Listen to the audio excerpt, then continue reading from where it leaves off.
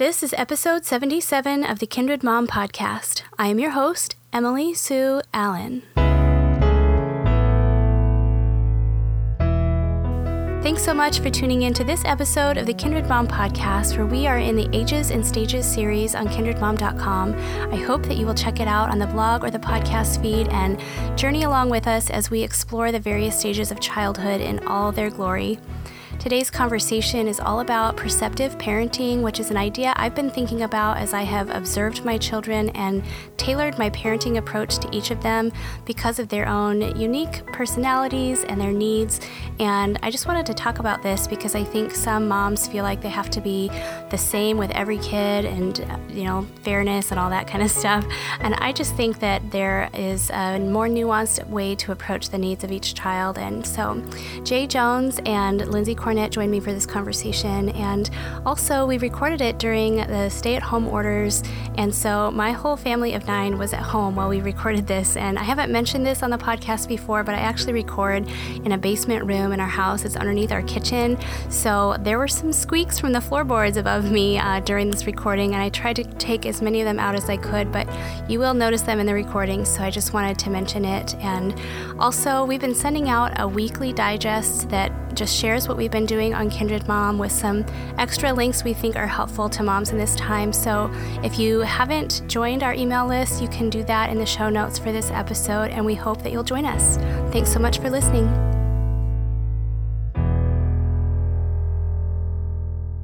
Well, today we're jumping into the second episode of the Ages and Stages series on Kindred Mom, and I am excited to have Lindsey Cornett and Jay Jones with me as we talk about a concept that I call perceptive parenting. And this is an idea that has been forming in my mind for a while as I've mothered all my kids. It's not a term that I've heard talked about specifically with this terminology, but it's something I keep coming back to as a foundational way for the way I approach parenting my own kids. So today we're going to talk about it. And Jay, I'd love for you to say hello and just tell us how you're doing today. Hello, everyone. Happy Easter. I am feeling great today, feeling part of nature. We've been out in the garden today and seeing the Easter bunny this morning driving through. Yeah, feeling great. Great. Optimistic.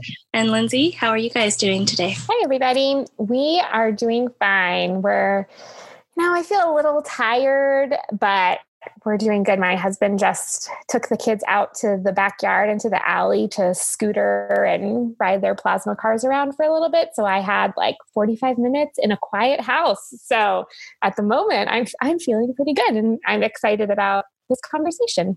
Well, thanks so much for being here. And I'm just excited to be in the Ages and Stages series because it's so applicable to where we are with parenting, because you're in some stage somewhere, right? And right.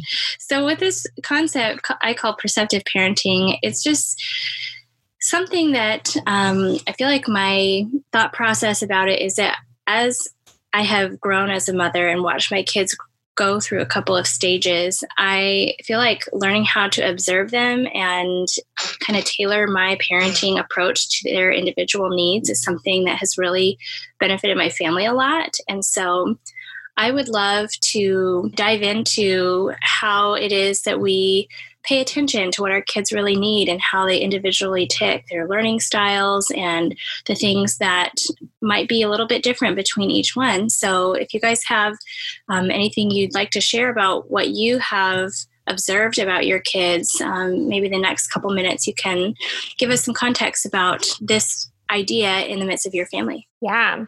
Well, I'm excited to hear from the both of you about this too, because you have kids that are a little bit older than mine. And so you've seen more stages than I have. My oldest is 6, and then they're 4 and 3.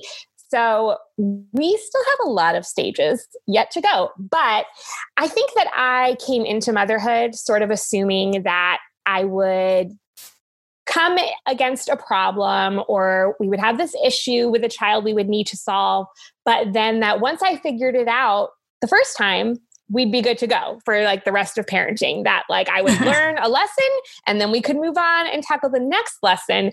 And instead, of course, I have learned that with each child, with each stage, you have to revisit some of these things and make adjustments as you go. And obviously that just makes sense in hindsight, in retrospect, but when I first got into this whole journey, I wasn't anticipating that. I think that's some of my perfectionism probably talking. But, you know, like, why would my children be any different than any other friend or family member? I think maybe I have assumed that because I'm raising my children and in theory, they're all growing up in the same sort of way, in the same sort of environment, that they would be more similar. But they just have such unique perspectives and personalities, right? Like, and ends. So it's just important to look at them as unique individuals and let that kind of inform my parenting. How about you, Jay? Yeah, I feel like this was easier and now it's getting harder. Like looking at your kids and seeing their needs and seeing their different ways of communicating. I think it's gotten harder. And maybe it's because my kids, before the mandatory closures, were in public school. And so they spend so much time away. And I think that a lot of the time away then takes away some of my influence and takes away from the ability to bond.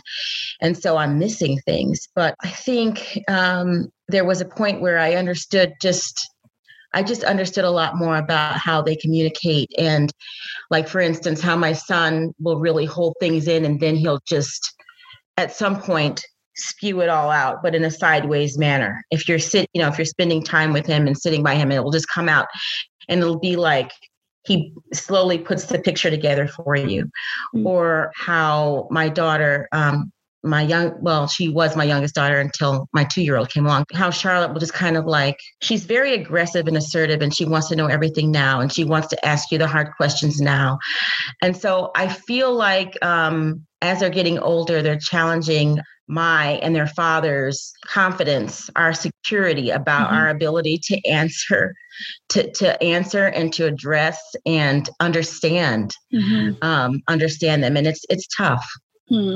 Yeah, I think that this whole idea of perceptive parenting started when I had my second or third baby, and just realized that even from the very earliest stages, like, we're not only talking about, communication between like an older child who can really verbalize what they're feeling, but down to the earliest days, I noticed the particular nuanced things that each baby needed. And I'm an ultra sensitive person, so I feel like I pick up on fine details of things. And it was kind of in the process of having my second, especially, he was so different than my first was in that first year of life, that just noticing how unique they were, even before they really had any deliberate mind to say, this is who I am. It's like just what was kind of baked into the baby. And so what has been interesting for me is at those earliest stages of babyhood, I feel like I've learned how to read cues that are not necessarily, they are communication from a child to a parent, even if it's not words saying, I like this, I want that, or whatever that is. Right. And so in paying close attention to those cues, I think I've been able to anticipate their needs before it's kind of like all out screaming time. And I really have had several babies that didn't cry a lot because I was just tuned into what was going on with them. And if they started to stir or fuss or whatever, I'd be able to be like, oh, I know you're stirring at like 3 a.m. and I'm just going to preemptively get you, feed you, put you back to sleep before you're really, really awake. And I feel like small things like that have made a really big difference over time. And so for me, this idea is something that is intended to smooth out the bumpy parts of the parent-child relationship, because we really do have the ability to see them from a unique vantage point that no one else spends as much time with our children as we do. No one else sees them on the best days and the worst days. And I just think by tuning our vision to what it is that we're seeing and what does this mean, like, for example, toddler tantrums. Sometimes a tantrum, it really is them trying to say, I have this need and I really need you to see it. It's not just a defiant in your face, I'm going to rebel against you. It is sometimes that, but sometimes I just think we have to look under the surface to what is the underlying thing they're trying to communicate. So I'm just curious if there are things you have noticed about your kids that indicate that they might need something that they've not been able to verbalize to you, or do you have cues that you are able to pick up? And what are those? Yeah.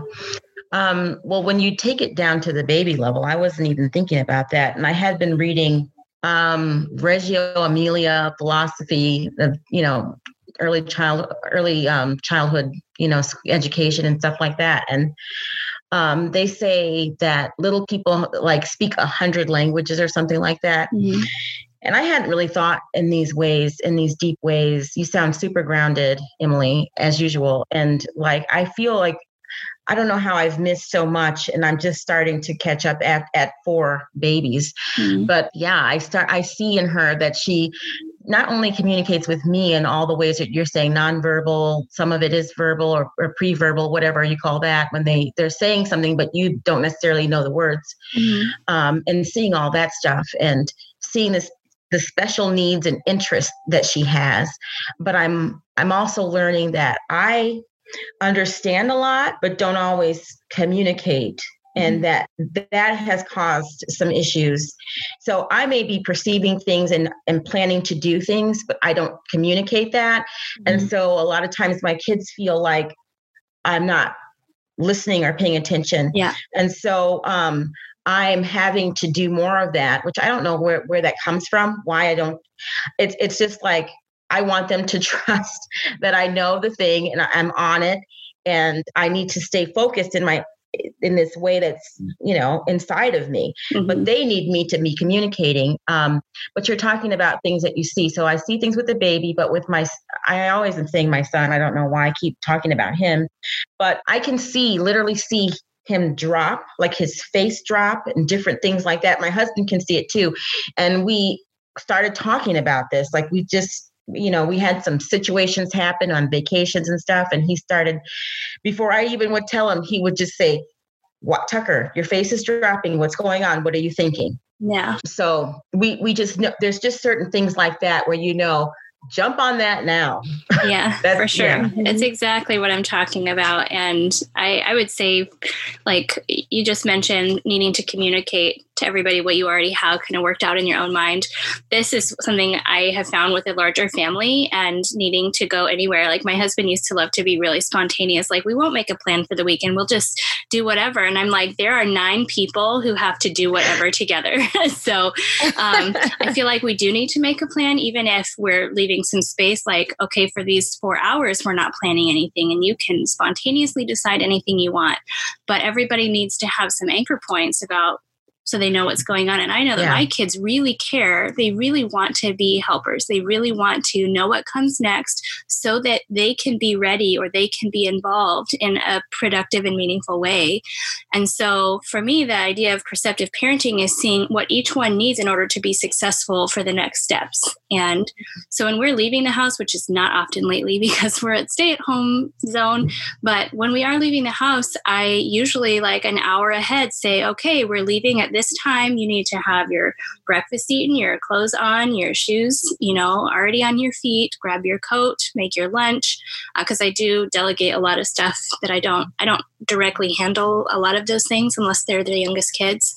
And then I check in around 30 minutes to go. I'm like, all right, if you don't have these things done, and then I usually will go specifically to my 6-year-old, who is the one who likes to wait to the last minute to do any of those things. A wrench in your yes, and I'll just, at 25 minutes before we have to leave, I'll be like, okay, here are your clothes and here are your shoes that I helped find for you, really because I'm proactively trying to help her be successful. Right. And I think that it really helps our family specifically, and maybe other families as well. Yeah. The kids just like to know what's happening. And I used to just be like, you just go along for the ride, like you don't have to know everything. And they don't. I can decide what information to give them. Right. For example, I will not tell them until 2 hours before they're going to have a play date with a friend, hey, we're going to so-and-so's house, because for the week ahead of it, they will hound me. Is it that day yet? Is it that time? Can we go? And I'm just like, I do not want to hear all of the mommies. I'm so excited, until it's like, okay, it's only 2 hours away. And guess what? You can be like so excited for those 2 hours before it comes. And so in that way, I don't spell out everything ahead of time, like weeks in advance or days in advance even. But I think that when you start seeing what it is that they're just looking for information to know how to prepare themselves to take the next steps. And my 6-year-old too, like I've been trying to teach her just how to tackle some of the household helping, picking up things, clearing the table, simple things that the older kids do now that they have had some practice. And she's one that has really always been very slow to want to help with anything. But I have been telling her, if you're able to do these things without me asking, I would be so, so happy. And so now she's all on this train of like, Mama, I did these things without you asking me. And now you can be so happy with me. And I'm like, and I am so happy with you. And so I think that especially kids in that 3 to 7 range, a lot of times they are looking for ways to be meaningfully involved in household operations. And so seeing the opportunities to help them do that, I think is a really neat thing. One thing I was thinking about, Jay, as you were talking to your son about like what you notice in his face and what is he thinking. One of the things I was thinking about is how when we are making an effort to be perceptive and to communicate these things with our children, we're also helping, like, it's not just beneficial to us, right? It's beneficial to them as well. Like we're helping them develop some self-awareness and understanding. Like I, a lot of times have to talk to my 6-year-old about like, hey, I am noticing that when you start to get tired in the afternoons, you get really grumpy with your brother. So maybe we should make a plan that at some point in the afternoon, you're going to go have a little alone time in your room because you really like to have alone time. Mm-hmm. And just having those conversations, I'm sure we'll get to a point when he's a teenager and he doesn't want to hear that from me, but I think when they're young, you kind of have that opportunity to try to help them develop some of that self-awareness. Yeah. One of the other things that came to mind for me is like discipline with my kids and how different they are and require different things from me and from my husband. Like the goal is always the same, right? We're trying to develop the same sort of character traits in them, helping them be a good member of the team and of the family. But like my oldest really seems to respond better to like intensity. Like he is intense and he sometimes requires like, hey, dude, like listen to me. Like this is what is happening right now. But my middle guy, oh man, if you use just even the slightest harsh tone with him, he just crumbles. He is like so sensitive and his feelings are so hurt. And he really requires more of like a hand holding, like more of a gentle, like, hey buddy, like let's talk about what's happening right now. And just, noticing that and being willing to make adjustments for it. It doesn't always come naturally in the moment, but even a willingness on my part to say like, hey, I'm sorry, like I spoke to you in a way that's not very helpful. Let's try that again, is sometimes necessary. But that's one of the areas for my kids where I have had to make some of the biggest adjustments, I think, is in those moments of discipline or correction or any of those sorts of things. Yeah, I had this funny experience with my oldest daughter probably 5 or 6 years ago. We had been in our first classroom environment with our homeschool co-op, and she had a teacher that was not me who was trying to involve her in what was going on. And anybody who knows her knows that she is like enthusiasm times 100. Everything is amazing. Everything is delicious and just... it's over the top. Sometimes I'm like, okay, simmer down a little bit. But in class, the teacher's trying to do the more lecture-y part of like giving information and trying to get the whole class just to listen to what she's saying. And my daughter's interjecting with like, oh, that's so cool, Miss Carla. And like just like really overactive, distracting the class with her enthusiasm, which is a great problem to have. But the teacher came to me later and was like, I just don't really know how to handle this because it's not typical that you'd have a distracting student who is distracting for these reasons. Usually they're like not paying attention, not really participating. And I just had to tell her, like, my daughter in particular, she is someone you cannot give her hints at anything. She will not catch them. She's like, it's over her head. You have to say to her, you need to stop talking right now. And she would be like, okay. And like, it would not hurt her feelings at all. She'd be like, oh, now I know what I'm supposed to be doing. And whereas like I have other daughters of mine who are much more sensitive. And if you just even look at them wrong, they're like, what did I do? You know?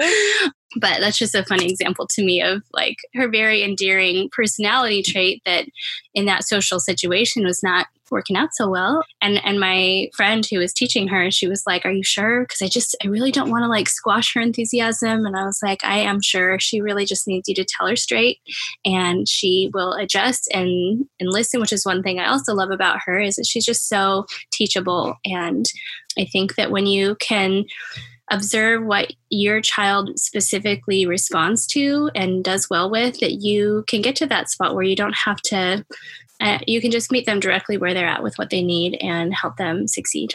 Yeah. Emily, I'm wondering, because you have such a large family and you have so many kids, do you ever feel like some of them get lost in the shuffle, or like, do some of them have quieter personalities that like, if you weren't paying attention, it might be easy to sort of let them fall into the background because some of your kids might require more of your attention. And I'm wondering like how you navigate that. Because I know for me, getting one-on-one time with my kids is so important to really help me see them and focus in on them a little bit more. And I'm just curious, for you, how that plays out in your family.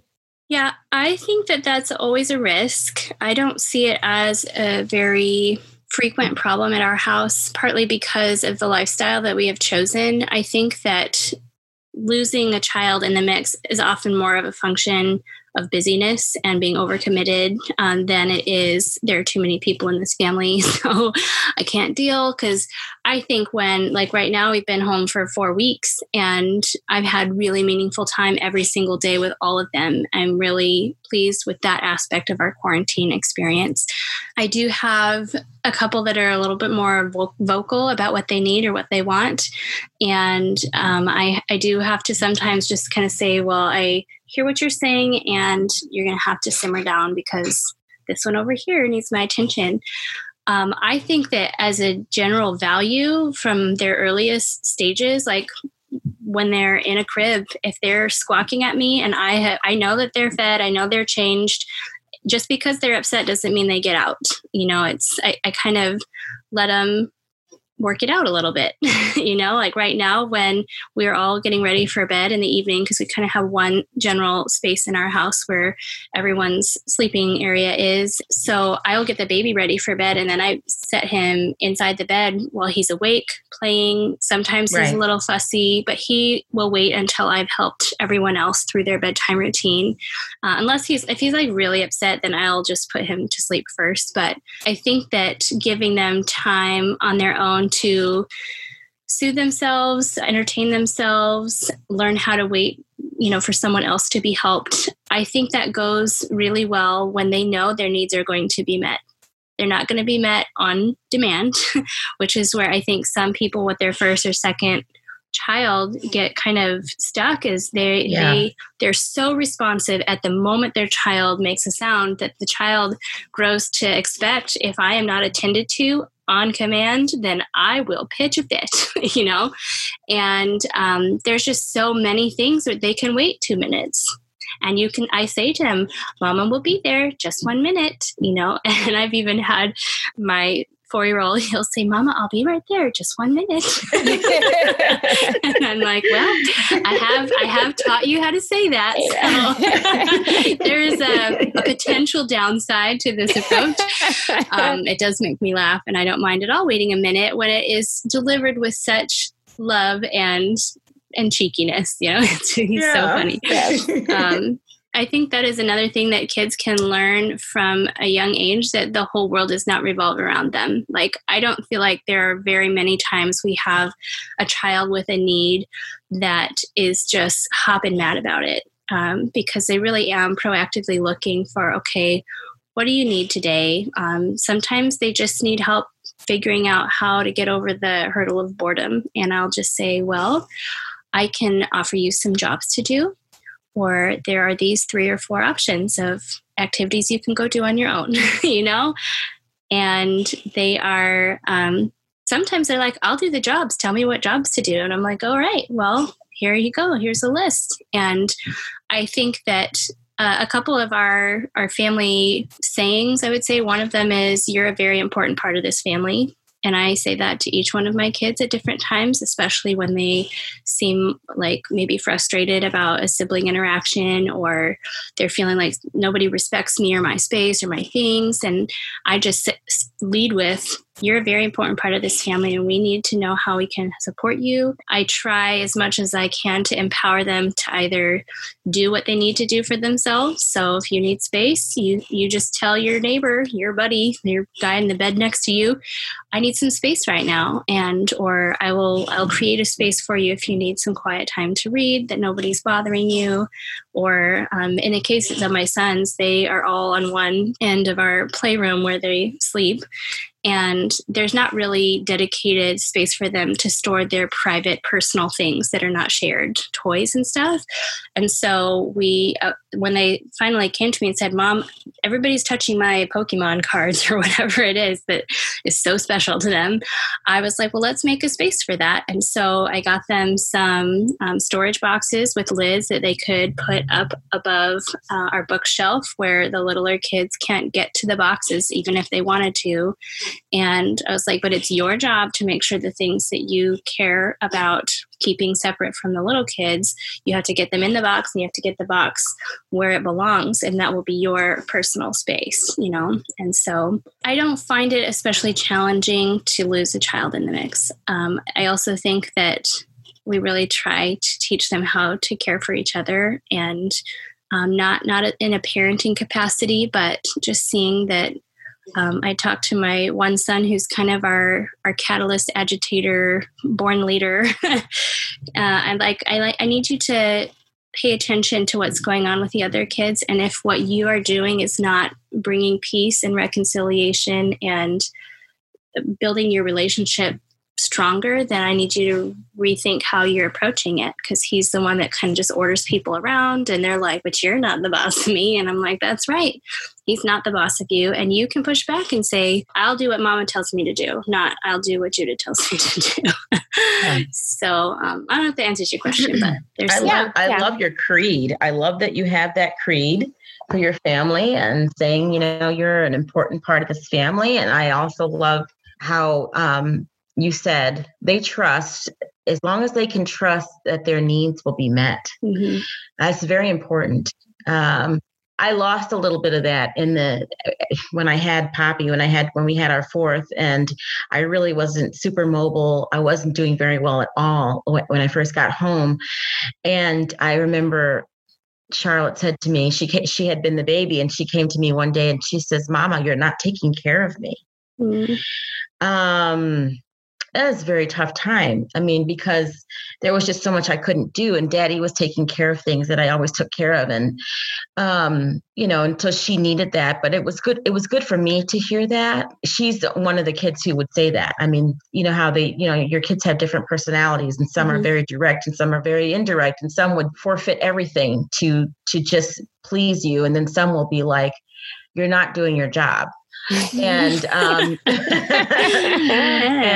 it was really good for me. And actually it gave me something to say for all the hard things that I have to do, that she doesn't like, but that are still part of my parenting. I say, well, do you remember you asked me to take care of you? This is part of taking care of you. This is how I take care of you. Yeah. So yeah, it was hard to hear that, but I think it's really important though, that you have to understand if your balance is right in life, and your balance is right in life. And you don't have to have a bunch of kids to miss the balance. If you can make your kids feel safe, that you do see them, that they are important, and that you will make sure their needs are met, I think you can do it whether you have however many kids, one or a bunch of kids. And I think that was really helpful for me. I really appreciate you sharing that. Yeah, a long time ago, we talked about this on the podcast at some point, but I had an experience probably 6 or 7 years ago with a neighbor who lived down the street.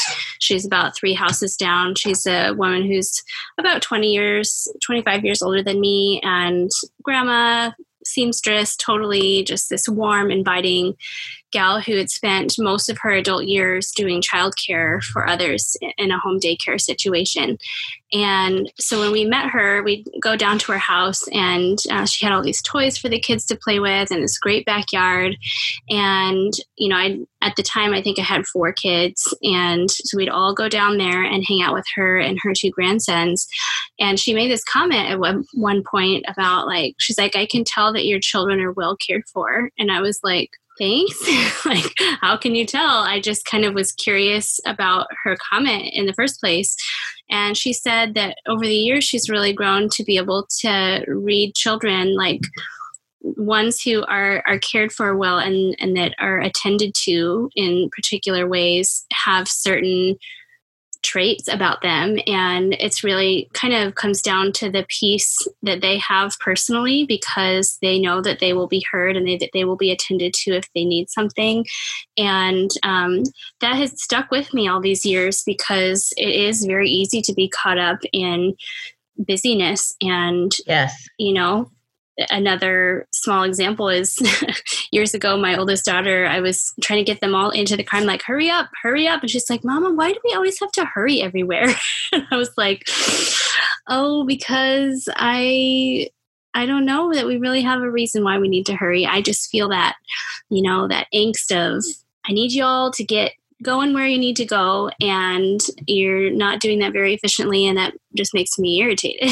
That's mostly the reason, not because we really had to hurry. Anyway, so just some of those things are what come to mind. It reminds me of what Emily Freeman has said, and I think that she pulled this idea from someone else, but of course I don't remember the original attribution, but she has said that, Jesus was very busy during his ministry, right? He constantly had people around him wanting to talk to him, wanting to be healed, one thing or another, and yet he never seems hurried in the accounts of him. And even there are passages where you can sense the urgency, you know, it's talking about things happening at once and quickly and that sort of thing. But Jesus always sort of has this calm and this peace and good ability, like we're talking about, to perceive the precise thing that someone needs. More than one different blind person might come to him, and yet he responds differently to each of them, based on what he sees they really need. And that's a good reminder for me too, that it's so easy for life to get busy. And I do try to watch our calendar and our appointments really carefully and not let it get too full. And even still, I can just get caught up in my to-do list, in one seemingly urgent task and another, and have this sense of needless hurry. And so I'm always trying to remind myself that very few things that we're doing require rushing urgency. We can have a slower, more peaceful pace, I think. But we have to choose it, because I think it's not necessarily the norm, or maybe not necessarily what our instincts might lead us to. Well, and to specifically pick the hurrying issue, in order to not be hurried, we do have to be prepared, because there's certain things that you have to have shoes. If you're out of the house for more than 2 hours, you have to have snacks or a lunch. And I think for a long time, I just wanted to be able to pick up and go like I was able to do as a single person that didn't have responsibility for all these extra little people. And preparation was just it's something that I had to learn the hard way by being unprepared many different times, that I needed to be able to figure that out. And that requires perceptive parenting. That requires knowing what the needs are going to be 2 hours or 3 hours or 4 hours from now, and preparing for how can I meet those needs then, even though they're not here yet. And also about hurry, I think hurry is something that, like you said, urgency can be there without the hurry. And I just think that active listening is required, active turning to our kids and seeing what they need, even if we don't have to stop every single other thing that we're doing in order to be attentive to them. But it can't just be a pat on the head, yeah, like blah, blah, blah. Like I said that yesterday. I was like trying to give kids, I was going on a walk in the neighborhood. I was trying to give the kids some instructions for while I was gone because my husband's in the office on a conference call and they're just all like doing lunch and some other things. And I said, so I need you to do this, this, and this, blah, blah, blah. And one of my kids was like, and the blah, blah, blah. And I'm like, yeah, and that's everything else that I mean to say right now that I'm just going to not, and I'm going to shut the door. I feel like that's what not to do, not the blah, blah, blah. Just you figure it out. But more zeroing in, like I could have just taken a deep breath and said, these 3 things are what you need to do while I'm gone, you know? But because of the struggle it is sometimes to just get over the hurdle of everything is hard. Everybody wants something from me. The input is higher than it usually is. And, you know, I had this unrest and I just had to get out, had to go right then at that moment. Yeah. So that's an example of mom fail or whatever. But no, I don't know if I would say it is mom fail because I've had that happen. And this goes back to what you were saying, Lindsey, about Jesus. What I was thinking of when you were talking about that was what else he did was he went off alone and he prayed. Sometimes I think we can get so filled up that we cannot even see what's in front of us because we're overflowing with things. And I have ever been at the front door talking and then just said, there can be no more talk. I must go outside and I must walk alone. Mm-hmm. And catch up with God and have one of our side conversations, or direct conversations, however, and hear from the Lord. When I do stuff like that, a lot of times he'll tell me the very things that I need to be keying in on, that I need to be paying attention to. He'll show me an interaction that we had that I need to go back. You know, so I think that's part of what allows you to be perceptive is to clear out some of the noise and hear from the Lord. Yeah. Recalibrate. I feel like that's what you're describing. Yes. And well, these are good thoughts, ladies. And I would love to wrap up in a minute, but if there's anything else you wanted to ask or share about the concept of perceptive parenting, now is your chance. Well, I think I was just kind of reflecting on the value of, which is something we've talked about before on this podcast and in essays on the blog, but the value of spending some time thinking through what's really important as a family, you know, because for me, you know, like we were talking about, I might need to take a different approach for one child or another when it comes to discipline or correction or teaching or anything. But I can do that because I've taken some time to think about like what's most important to me, like what character traits do I really want them to have? How do I want us to be spending our time and our energy? You know, and I think that this perceptive parenting idea is probably really key, you know, to creating the kind of family culture that we're after. Yeah. One thing I didn't mention yet that I did want to say is just how I think we can overlook how small adjustments can make a really, really big difference. And it can be as small as just the tone of my voice. I could say the same exact words in a slightly different tone and get a whole different effect on my children. Or sometimes this happens a lot in the still napping years of babyhood and toddlerhood. But, you know, if they're not sleeping at night very well, I always look at what is the daytime sleeping situation and can I adjust that by even a half an hour and get a better result for the nighttime go to sleep situation. I just think that sometimes the solutions are so small, they seem dumb, like, oh, that can't possibly make a big difference. But sometimes it really, really does. And, you know, there are lots and lots of examples I can think of, like the witching hour when everybody is like late afternoon, they're hungry, everybody wants to eat, but dinner's not ready. Like perfect time to have a platter of veggies out with some ranch dressing on the table. And you can just go to town, eat as many veggies as you like. And it really doesn't ruin any dinner because it is healthy foods that you want in them anyway. And they're very motivated because they're very hungry, and it's something that I just feel like brings peace to that hour. We don't do it every day, but we do it kind of often to just say, all right, it's not worth it for me to say no food until dinner is on the table if this small little step will bring peace to what would otherwise be a really unfortunate part of the day.